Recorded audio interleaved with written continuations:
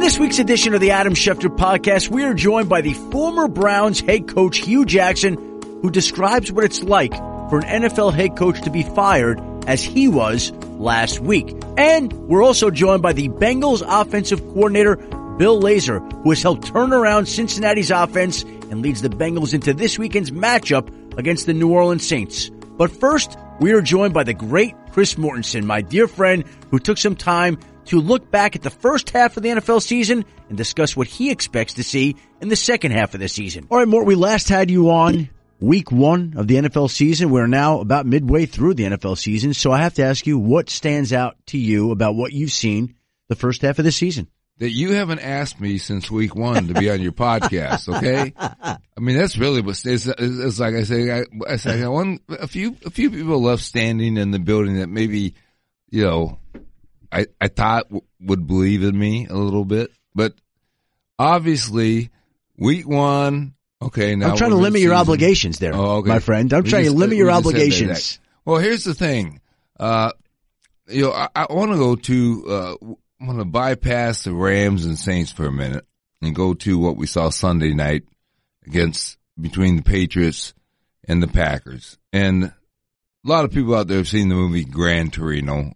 Clint Eastwood directed and starred in it. And some people didn't like it because they felt there were some racial undertones. But if you really look at it, it's just a glimpse of humanity at its best and its worst, and then ultimately at its finest in many ways.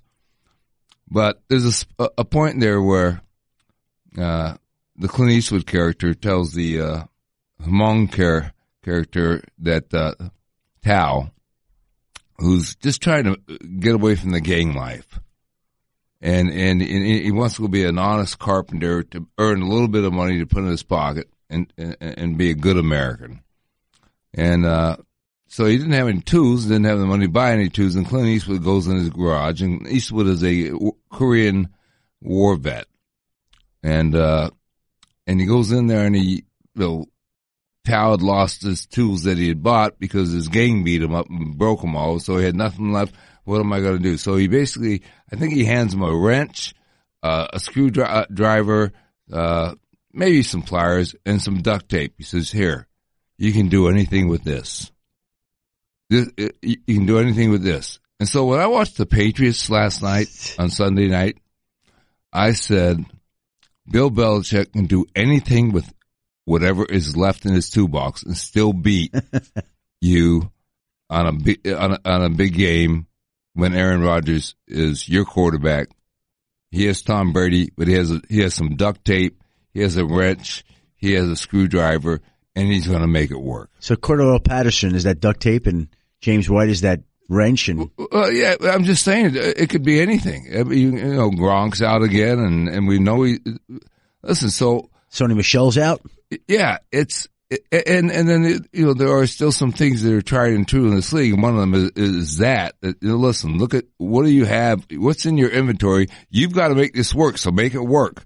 But then you also have the genius. I'll go back to original.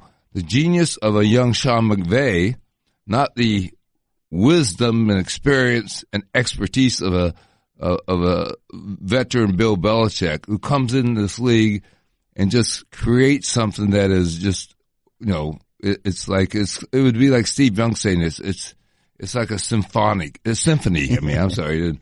Watching somebody direct this, and then you still go back to something old, something new, and something old is Sean Payton and Drew Brees too. Doing something along those lines that we say, man, there's still something to marvel at. And then I think there are some people who just go unappreciated in this league, like Ron Rivera, what he's doing with the Carolina Panthers. We take it for granted. Or Cam Newton. I go back to Nick Saban at Alabama, who's basically has stated that two best players he's faced since he's been at Alabama has been Cam Newton and Deshaun Watson. And he hasn't really he never overstates anything, but we watch him come in the league, and I'm not saying they're the best players in the league, but something that's wonderful. The Philadelphia Eagles, okay, yeah, there's such a thing as a Super Bowl hangover. We've talked about it, you and I think they know it, but I'm not counting them out going on in the second half because I see some things developing there. we'll see if that's true or not. What am I leaving out? Well, it's interesting because you brought up the Patriots, you brought up the Saints, you brought up the Rams. You didn't mention the Chiefs, which is fine. We all know how good they are. But you mentioned to me two teams that I think are interesting in the sense that I think to a large degree people have looked at the Chiefs and the Patriots and the Saints and the Rams, two teams in each conference, and said these are the four best teams in football. And I think for the first half of the season they have been, except you brought up Carolina and you brought up Philadelphia, and those are two teams, in addition to, I think, maybe Minnesota, that can kind of ruin that party and get some momentum going in the second half of the season and make some waves of their own. Yeah, I didn't want to waste my full allotted time without taking a breath before I... It was very impressive how long you spoke there, Mort. And I agree. I agree with all of that. And by the way, that I forgot the Chiefs is kind of laughable because, I mean, that was like, they were as entertaining as anybody you could see. I mean, it's a marvel to watch Pat Mahomes. Listen, it's a tribute to Andy Reid, too, as well. And, for John Dorsey, who's down in Cleveland, who helped put that together. But to see what they're doing is wonderful. It's, so I'm talking, but, at the same time, do I cringe at the lack of fundamental football and tackling and, the importance of offensive line play, the ignorance of, some of us forget that it is still the ultimate team game. You can have, great quarterbacks. It's spectacular. We know you have to have a quarterback. That's given, but it's still a team game. You can't run an offense without an offensive line doing something. You don't think Dante Scarnecchia, the offensive line coach of the Patriots, is genius worthy and Hall of Fame worthy? Actually, he would cringe at the word genius. He wouldn't like that we're talking about him in this podcast. No, he wouldn't. But what I'm saying is that, guys, the offensive line coaches, the real good ones in this league, they coach a team unto itself. But yeah, I mean, there's some teams we shouldn't forget about down the stretch here. Like Philadelphia, what happens if this offensive line plays together? What happens if their defense is playing a little bit better? Carson Wentz, barring injury, is about to light it up, I think. You think so, huh? I could be wrong.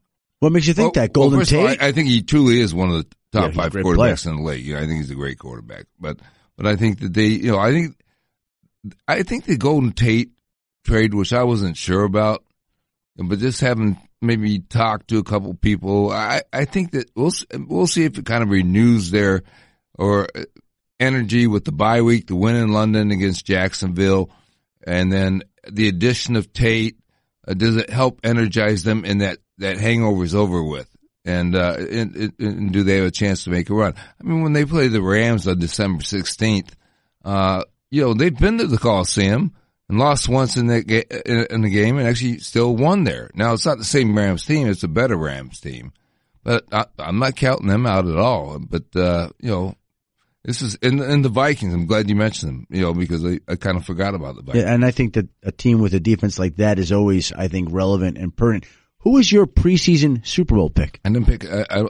This year I tell people who ask on the record who they are, but I just said, well, this year I didn't even in my own mind go through it and pick it. I think I probably would have said the Ravens and the Saints. No, I'll say this. It crossed my mind that the Ravens and the Saints, if I was really going to put something down on paper. I picked the Jaguars and the Saints. Okay? So now that we're at the halfway point, and now that you didn't take a preseason prediction, I'm going to give you this opportunity right here, right now, Mort, to make your midway point of the season Super Bowl prediction.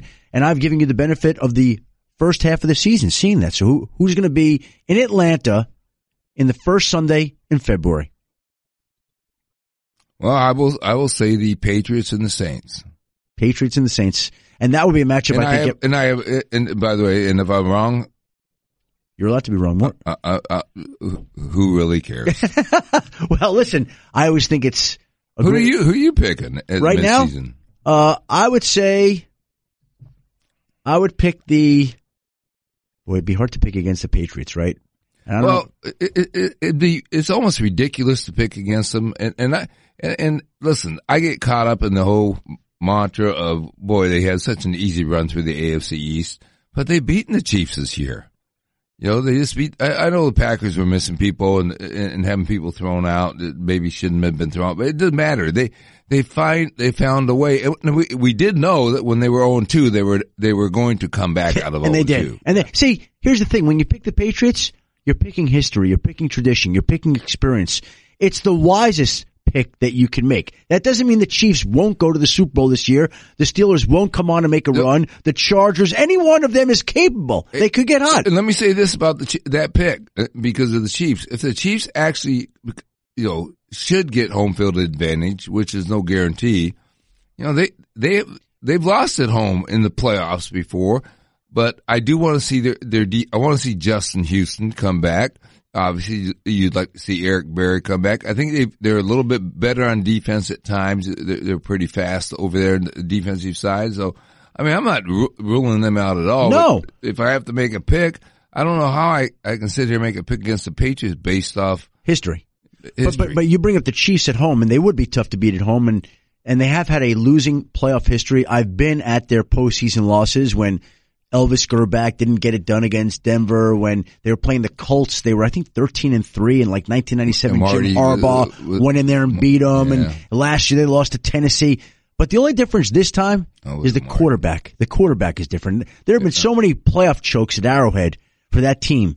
But you're correct. I mean, and Pat Mahomes is going to get better. See, that's kind of the scary thing for people. He should get better. And already you see him doing certain things like not floating out of the pocket quite as quickly and stepping up in the pocket. And now if they stay healthy, I mean, I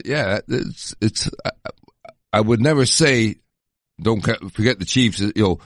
Andy Reid's never won a Super Bowl. Andy Reid's one of the greatest coaches in the history of the NFL. Hall of Fame coach in my mind. Me too.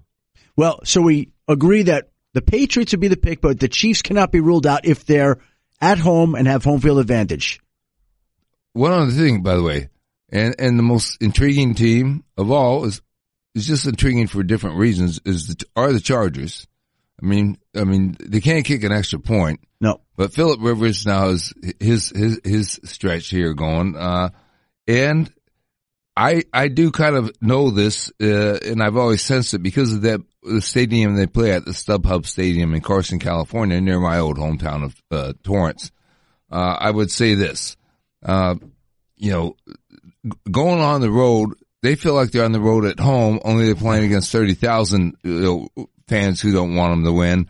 Going on the road, it's more exciting to them, energizing to them, but ultimately it's still not easier to win every game on the road. Well, you made that point yesterday. I thought it was a great point that the Chargers sometimes might be better off playing on the road, and we'll see whether that holds up in the postseason. So we got the AFC out of the way.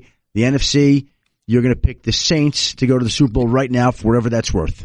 For whatever that's worth. I mean, do I like the Rams a lot? Yeah, yes. I do like the Rams a lot. But if yesterday, and by the way, the Saints schedule is tough. They still got beat Atlanta and Carolina a couple times. Yep. But they just got on the road and beat Baltimore when Baltimore was hot, and they beat them in the elements.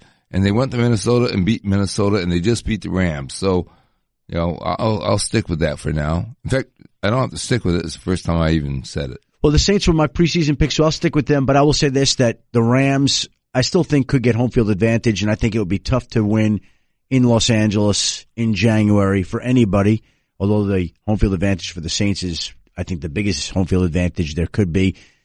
Carolina, people are overlooking, as you rightfully pointed out, and have been very good. And Philadelphia still could come on here, right? Right.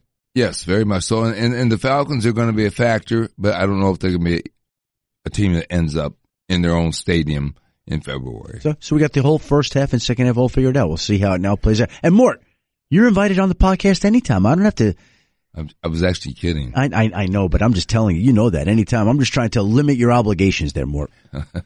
Yeah, but learn how to say no or just ignore Shefty.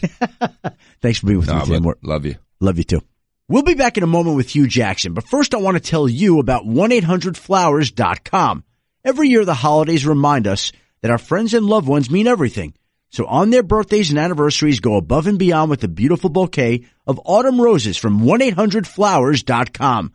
These gorgeous roses in warm shades of red, orange, and yellow are the most radiant you'll see all year. Autumn roses from 1-800-Flowers are the best way to brighten your friend or loved one's day. And right now, 1-800-Flowers is giving my listeners an exclusive 36 for 36 offer. 36 autumn roses for $36. That's only $1 per rose. I've gotten bouquets for loved ones in the past, and the reaction always has been incredible. People love them. A bouquet of autumn roses is the perfect gift that'll bring smiles for fall and Thanksgiving celebrations. They'll show your friends and loved ones just how much they mean to you around this special time of the year. Autumn roses from 1-800-Flowers are picked at their peak and shipped overnight to ensure freshness. 36 autumn roses for $36 is an amazing limited time offer. For bouquets guaranteed to make her smile, choose 1-800-Flowers. To order 36 autumn roses for $36, go to 1-800-Flowers.com, click the radio icon, and enter the code ADAM. That's 1-800-Flowers.com, code ADAM. Hurry, offer ends Friday. All right, Hugh, so basically we are recording this at 11 a.m. on Monday, November 5th. And it was about this time last week that the Cleveland Browns let you go. So here's my question. A lot of people wonder, including me myself, what's it like to be relieved of your duties as a head coach in the NFL? How does this happen, and what is the process like for you? It's hard. At the end of the day, it's like a death. You know, again, when two men come into your office and basically tell you that they're moving forward without you, when you didn't see it coming, I think it's hard. But at the end of the day, after having conversations with them and me taking a step back, I get it. At the end of the day, just didn't win enough games, so you have to move forward. When you say two men walk into your office, I presume Jimmy Haslam, the Browns owner, and John Dorsey are the two men who walk into your office? Absolutely. And you're not expecting them at that point in time? They just walk in? No, I was not expecting them at that time. I had met with the staff. We talked about the last Pittsburgh game. I knew that normally we had another meeting. I had a meeting with John and Jimmy later on around 3 o'clock. That was already scheduled. So that's what I was looking forward to. And for them to come in at the time they came in, I was not expecting that. Now, you say that initially it didn't make sense to you, but you take some time away, step away, and you understand some things. What did they say to you, and what have you processed since then that it does make some sense to you, Hugh? Well, I think the biggest thing, as I just said, Adam, is that I didn't win enough games in my time in Cleveland. Regardless of what the circumstances was, I have to take responsibility and ownership of that first. You know, that was my responsibility to get the organization to winning, and I wasn't able to pull that off. It surprised you, but with the record being what it was, Hugh, was there any other point that you went into work in the morning and wondered, I wonder if this could be the day? No, I honestly had no thought that could be the day. You know, at the time we were 2-5-1, had been in 4 overtime games, so very close to could have had a record that would have been, you know, at worst 5-2-1. You know, so that didn't work out that way. We didn't make those plays, and that's my job again, as I said, as the head coach, to get our team to do that. Mm-hmm. So, but I didn't have a feeling that this was going to be the day because the record at the time was better than anything I had prior to, you know. So I thought maybe I'll be able to see this through and maybe be able to come out the other side of it. So they walk in, and how long are they in there to give you this message? Well, it was a message that lasted about, 5 minutes with them both. And then I took some time myself with Jimmy because I wanted to make sure that I had a clear understanding of what he was saying and exactly where he was coming from, because I had the longest relationship with him, and I thought that was important to do. And so once they relieve you of your duties, what do you then do? How do you spend the rest of the day? What does a person do in that situation? Well, it's hard. I went down the hall and said bye. I remember saying bye to Greg Williams. I remember going downstairs and saying bye to the medical team, Joe Sheehan and that staff, and Simon Galen, who's been like my right-hand person there. You get in your car, and there is a lot of different emotions that are running through you as you're driving home. And the biggest question in your mind is, why did this happen? And you keep driving until you get home, and you're a ball of nerves, and you get home, and then everything just kind of explodes at once because your whole routine, your whole process has totally changed. So when you look back on that, Hugh, what's the one thing that you'll remember about that day? What's the takeaway when we go through these life-altering experiences that you always will remember about that afternoon? Probably the thing that I will remember the most is that it's not the end. Really, a lot of people, I think, take it as the end, but it might be the beginning of something, even better. Obviously it's hard.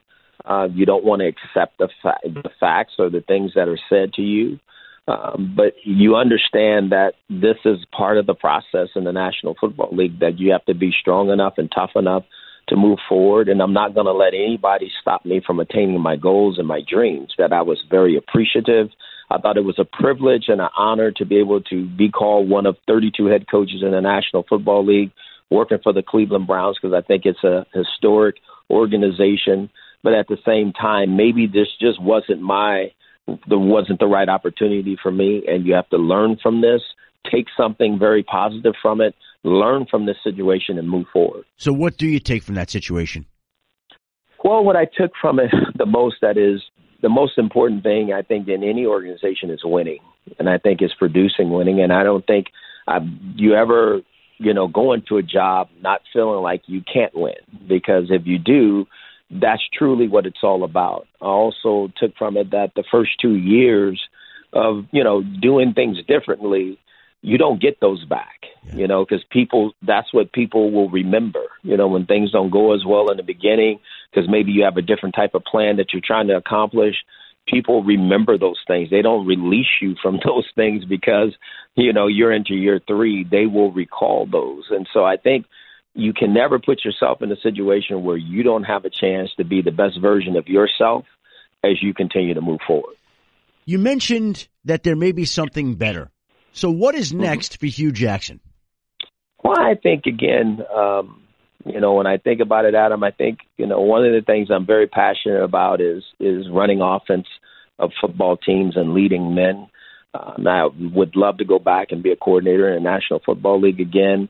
I'm going to spend this time that I have right now trying to find ways to strengthen myself as a coordinator as I move forward. There's so many changing concepts in the National Football League. I want to go and be around some of the better college programs and see how they're doing things, because I think the National Football League is slowly transitioning into those things because of the quarterbacks that are coming into the league. I'm going to do everything I can to make myself better, but I truly believe that there's another coordinator position opportunity out there for me. And so you would like to do that as early as next season, correct? Be an offensive coordinator? Oh, absolutely. Again, I would. And I wouldn't, I'm not going to run from the opportunity to sit in a head chair again, neither. I know I can do it. There's no question in my mind that I can. I know my record doesn't say that, and rightfully so. I get it. But I know that I can go coordinate offenses in the National Football League tomorrow, if given an opportunity. What would you bring to a team as a head coach again, or as a coordinator?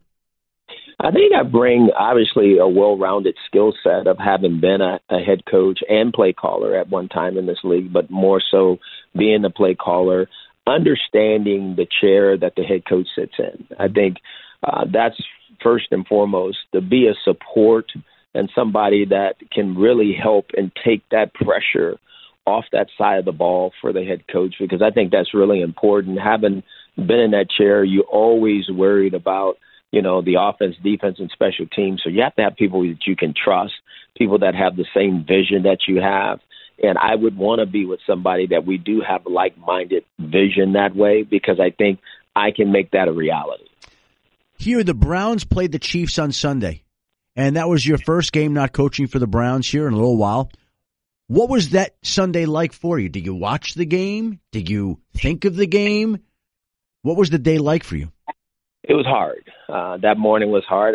I mean, this has been hard, period. I mean, ever since this has happened, I've never been in this situation where I did not have work to get up to. My routine has totally changed. How I go about my day has totally changed. So it's really different, and it's affected me in a lot of different ways, but you got to see the positives in it the best you can. Sunday was the hardest day, because that's game day. That's when all the work you do all week, that's when you get a chance to go showcase that. And I was able to make it through. I didn't watch it in its entirety. I heard about it. I would look at it every now and then. I would walk away from it. I wanted the best for the players because I truly believe in a lot of the young men that they have there, what they bring to the table. But it was a different type of Sunday for me. Was that a conscientious decision not to watch the full game, or did it just happen that way? No, it was a conscientious decision. I didn't want to. Again, when you're in those situations, it's hard to sit there and watch something that you've wanted to build and accomplish and watching it go on without you. That's just hard. I think that's the human side of it, that you try to do the things that make you happy and don't, put yourself in the situations of things that don't. And I just think yesterday would have been hard for me to sit there and watch everything that was going on with the football team. You go from basically working round the clock, which is required of being a head coach, to having this free time. So how do you fill this free time? Because as you mentioned, your routine is disrupted. Your life is entirely different when something like this happens. How have you filled that time? Yes, it is. I think the first thing you do is you really look back on the things that you have faith in. I have faith in my ability to coach. I have faith in my ability to lead men and to help young men be the best they can be. That's first and foremost. Second, I think you really dive into the family time. You do everything you can to be there for your family. I'm doing things I've never had an opportunity to do before with my family, and I think that's what you have to take the time to do. I think the next thing is that you got to make sure that you're okay, that you're processing all of this information that has happened over the last several days the right way, because if you don't, I think you can get into a little dark hole there, so I've done everything I can to stay positive through it, to really learn and try to grow from it so that I can come out the other side of it and be better than I've ever been. You mentioned getting the opportunity to do things that you would never get to do with your family. Like what? Take your daughter to school, be able to read a book to her at nighttime when she's time for her to go to bed, help with homework, help with work around the house. I've never had an opportunity to do any of those things because I've normally been working at that time. How old is your daughter, Hue? My daughter's 9. Yeah. See, people have no idea. Well, they do. They think they know, but they don't really know that when you're coaching, you're gone. You're not a part of your family. It's a totally different experience. Absolutely. It is. And I don't think, again, it's a commitment and a sacrifice, on both parts that one has to make. I don't think, everybody's equipped to be a head coach's wife or girlfriend or anything, or a coach's wife for that matter, let alone a parent on top of that. I just think you have to have the right mindset. You have to have the right person in order to be able to do these things, or you couldn't do it. How does this experience, what you've gone through over the course of the last week, compare to the experience you had after the Raiders let you go? The experience at the Raiders was totally different. And I thought after that situation I would be prepared for anything. This one felt different because that at least was at the end of the year. This one is kind of mid-year. After 8 games, someone's telling you you're not very good at what you've done, so we're going to move on. So that was hard. That was really hard to swallow. I wanted every opportunity to finish it out and be able to see if I could help and make things better. I have to respect the decision that the organization made. They made a choice and decision to move forward, and I have to respect that. But I think this situation is probably a little different, a little harder to deal with than the Oakland situation was. I remember when the Denver Broncos fired Josh McDaniels at a similar time of the year, and he later was brought on to the Patriots coaching staff for the postseason. Would you be open to joining a staff this season to contribute in some type of way? Oh, absolutely. Absolutely. If there's somebody who I know and trust and respect, felt like they needed me to help or to do something for them, along the lines of assisting in any way that I can to help them be as good as they can be on game day, I would do that in a heartbeat. Has anyone reached out to you to give you any idea that something like that would be a possibility this season, Hue? I would not like to speak on that at this time. The Josh thing just always stood out to me because it was so unusual that you don't usually hear coaches being brought aboard another staff in season. Do you now root for the Browns going forward, Hue?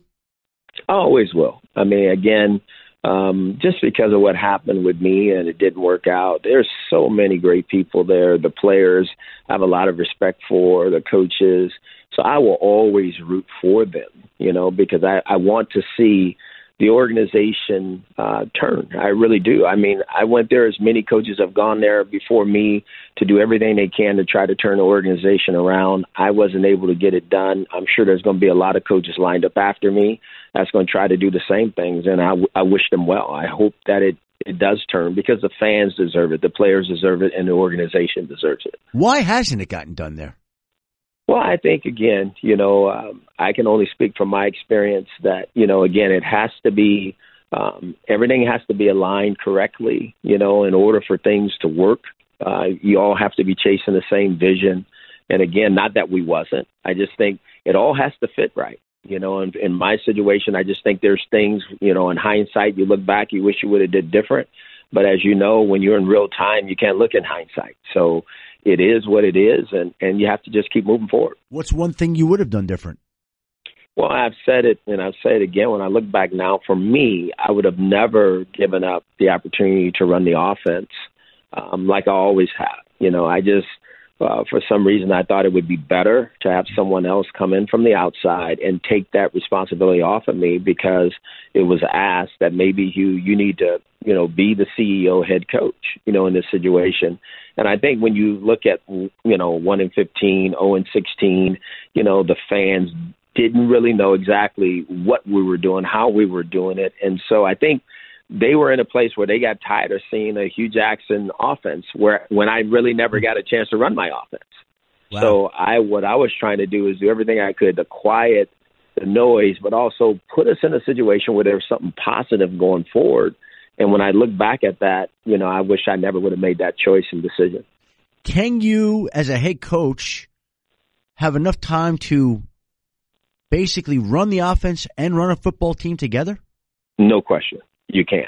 I've done it. I've done it in some very tough situations and circumstances. And I know if you organize and if you detail and if you have the right people with you, that there's no question that you can do it.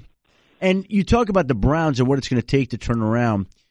Obviously, there's a lot of focus and attention, and rightfully so, on Baker Mayfield. How good can he be and will he be, Hugh?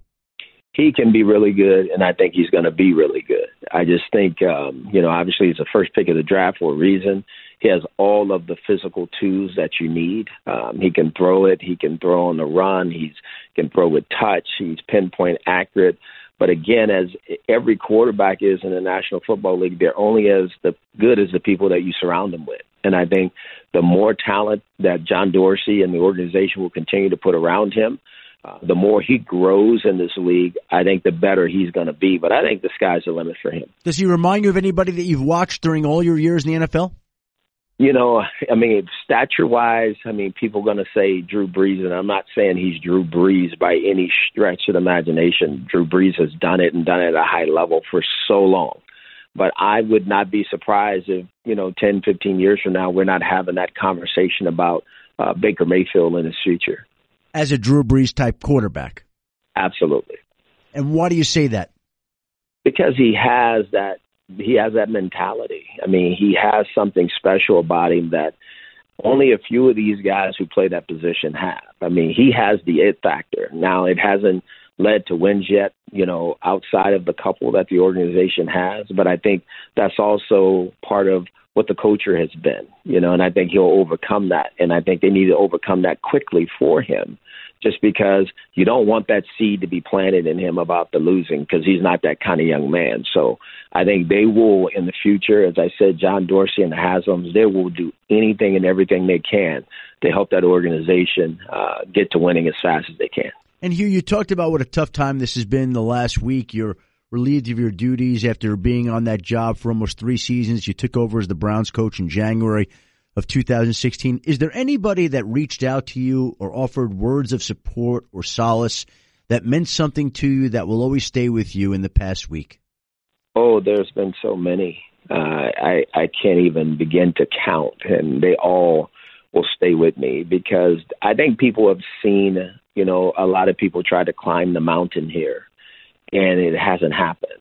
and me being no different, and I think truly what I will take from it is that, like guys said, Hugh, you're a good coach when you walked in that door, and it's 3 years after, and there's a lot of experience that you've gained on top of still being that same coach that walked in the door. So, as I said earlier, there's been a lot of great coaches that have walked through here, came out of here, and maybe people didn't see them as being who they were.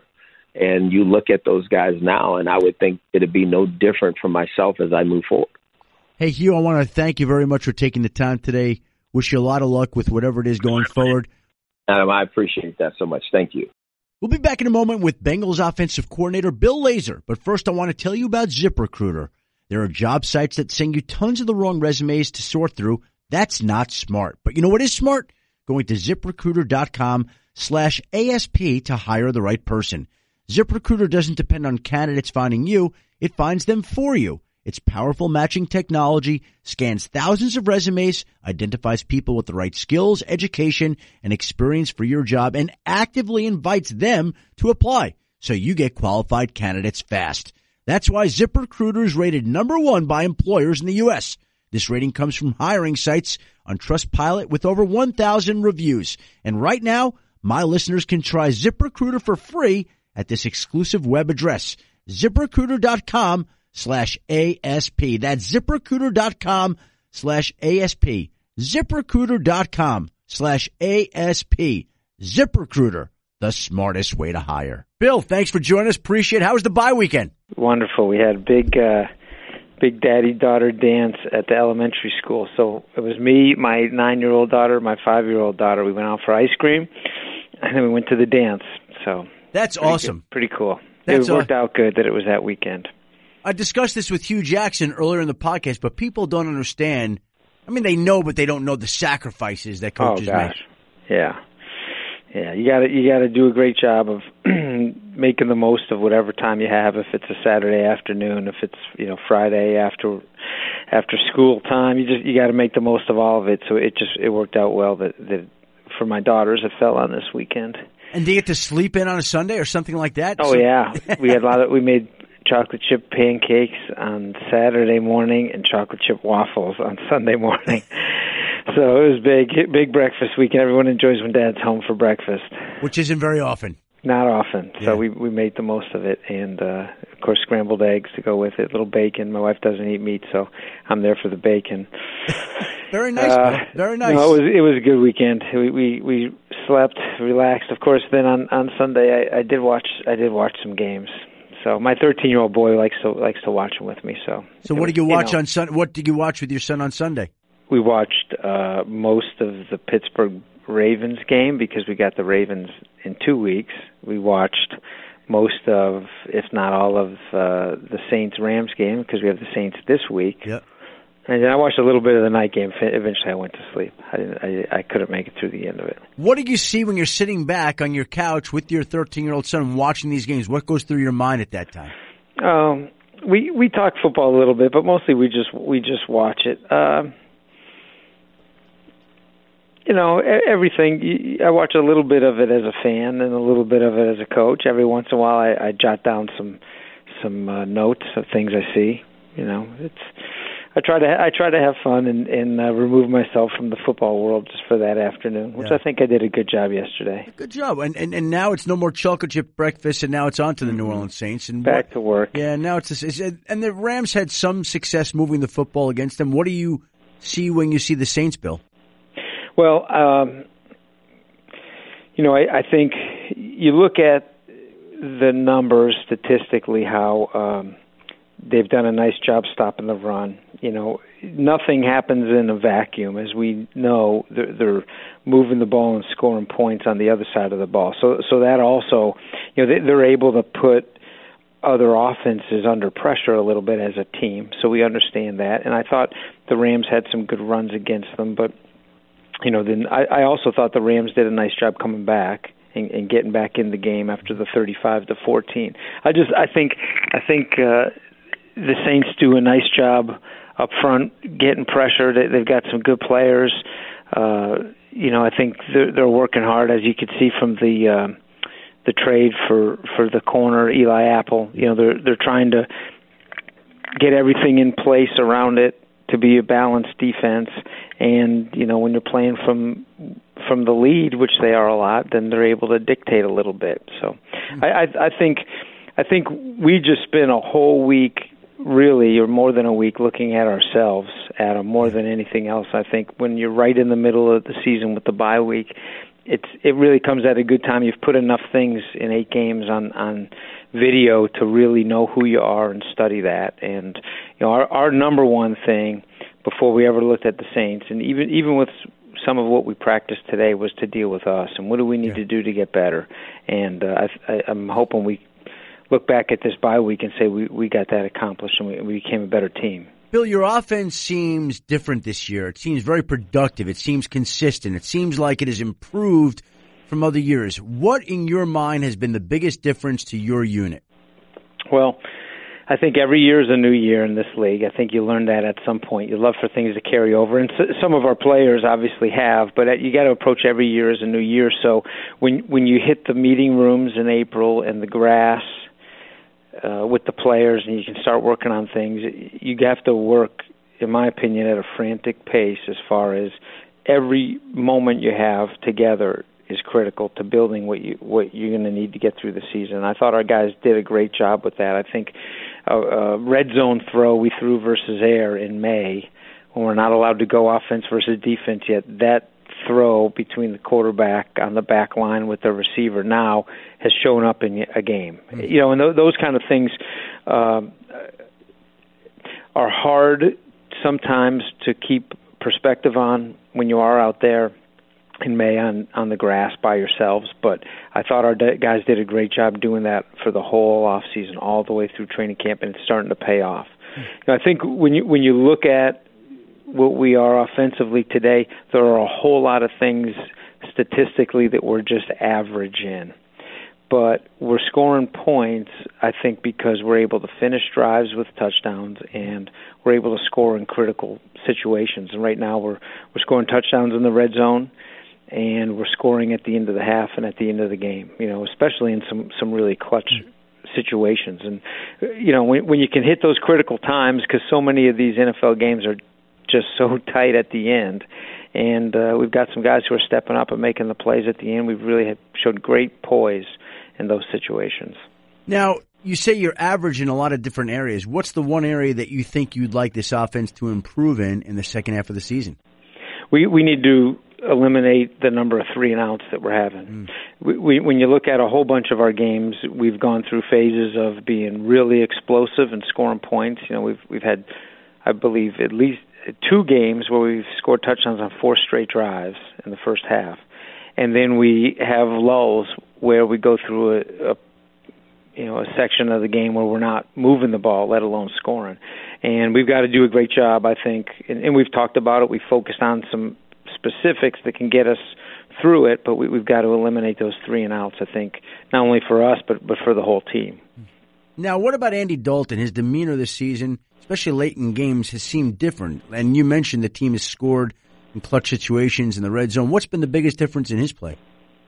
Well, from my perspective, Adam, I don't see his demeanor as different. I think our production maybe is different than other times I've been here, but Andy brings a great calm.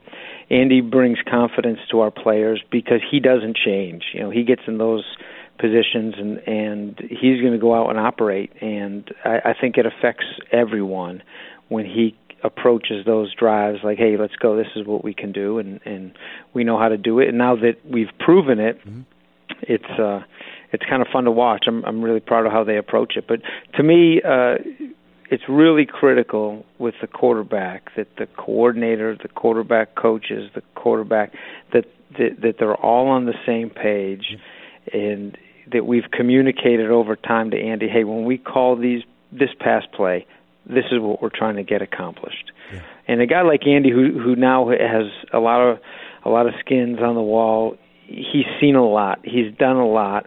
He could do so many things, but when the quarterback understands, hey, this is what the play caller is trying to get done, I'll get it done. I might have some options on the play if certain guys are one-on-one. Hey, I have the green light to take it.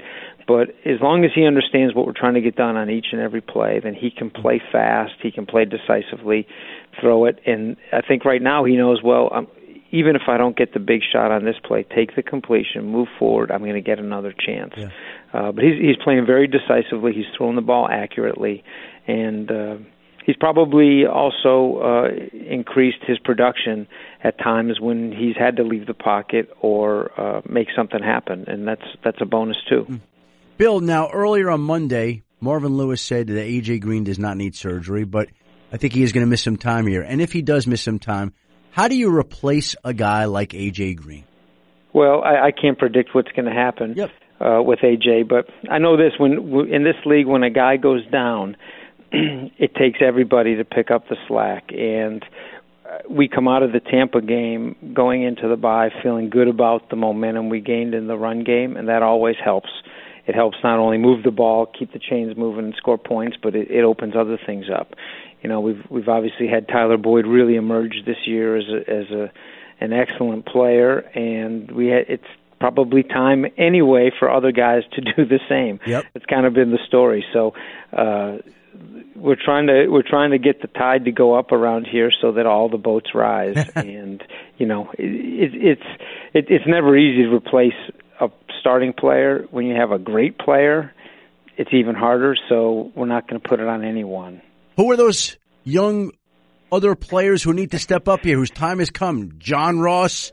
We've played John Ross. We've played Alex Erickson. We've played Josh Malone. We've played Cody Core. They've all played. Yep. They've all had opportunities and continue to. And so I don't think there's any big secret. I think they're all going to continue to get their chance, and maybe different people are rooting for different ones. But it's truly one of those situations where here's the opportunity. Take it. Go get it. And it's kind of the way it should be, right, in football. That's the way Tyler Boyd has done this season. No doubt. He's been fantastic when you watch him this year. No doubt. And more than any place I've ever been, I've seen teams double-team a receiver here in A.J. Green. And then finally, a few weeks ago, was the first time that we've seen them double A.J. and Tyler. So I'd never been anywhere before where they doubled two. So I guess that's a sign for Tyler that he's getting the respect. But the reality is when teams look at you that way and they see maybe that Tyler's converting a lot of third downs to first downs statistically, well, this is the NFL, right? So they're crazy for not trying to take him away. Yeah. Well, that creates opportunities for other guys, and whether it be the tight end or the running back or the other receivers. And we talk about it all the time in the red zone where it happens a lot, but for us now it's happening on third down in the field also. When someone gets doubled, then the guy who's one-on-one has got to win, and you never know when it's going to be you. So that's the way we're approaching it, and that's why there's so much opportunity for all these other guys to step forward right now. Now I want to ask you spent time on the staffs of legendary head coaches, Dan Reeves, Joe Gibbs, Mike Holmgren.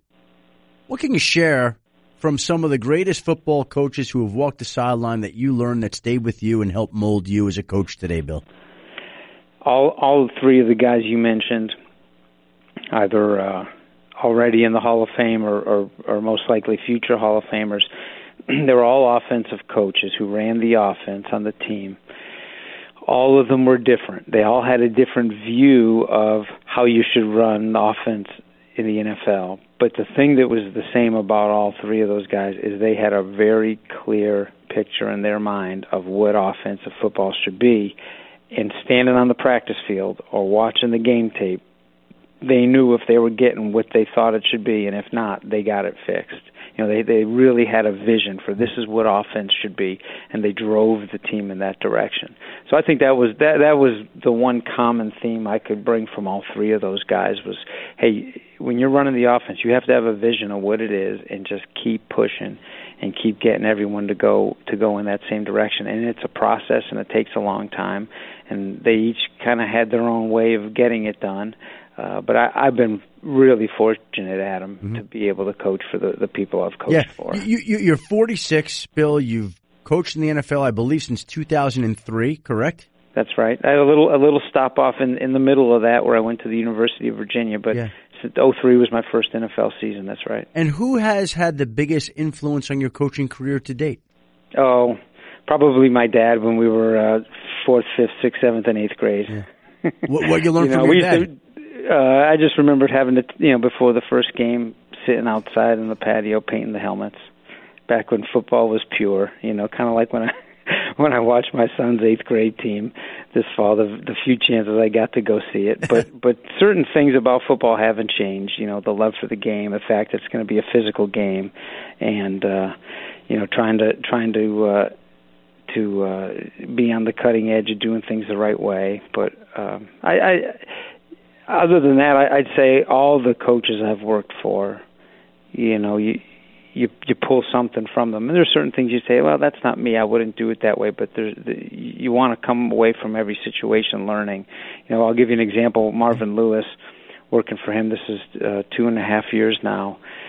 Coach Lewis, and most of the coaches I've worked for were offensive coaches before head coaches, or continued to be. And Coach Lewis obviously was a great defensive coach. But one of the things I've learned from him, he has a great overall perspective of the game. And when Coach Lewis comes and sits in the offensive staff room with us, which he's in and out at different times during the week in our game planning, he's able to bring a perspective, I think, that's taught me a lot. For example, we'll watch a defense that we're studying to play on film, and maybe they're playing a lot of man coverage and pressing, and at some point, and we're talking about how we're going to defeat it, and he'll have the perspective of, now don't forget, you're watching them play a particular team, and there's a reason why they're playing that defense against them.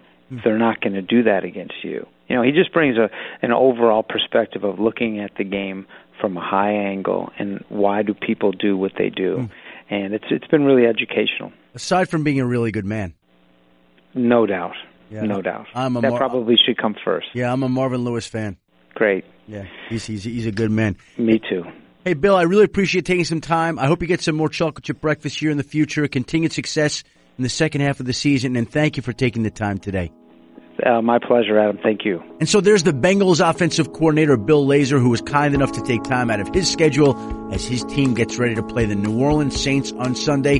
Thank you to Coach Lazor, and a thank you to the former Browns head coach, Hue Jackson, who we expect to see back in the league working at some coaching job sometime in the very near future. And a very special thanks to our dear friend, the man we love, Chris Mortensen, for sharing some of his thoughts on the first and second halves of the NFL season. And thank you to everybody for listening to another Adam Schefter podcast. We'll be back with another edition next week. Have a great week this week, everybody.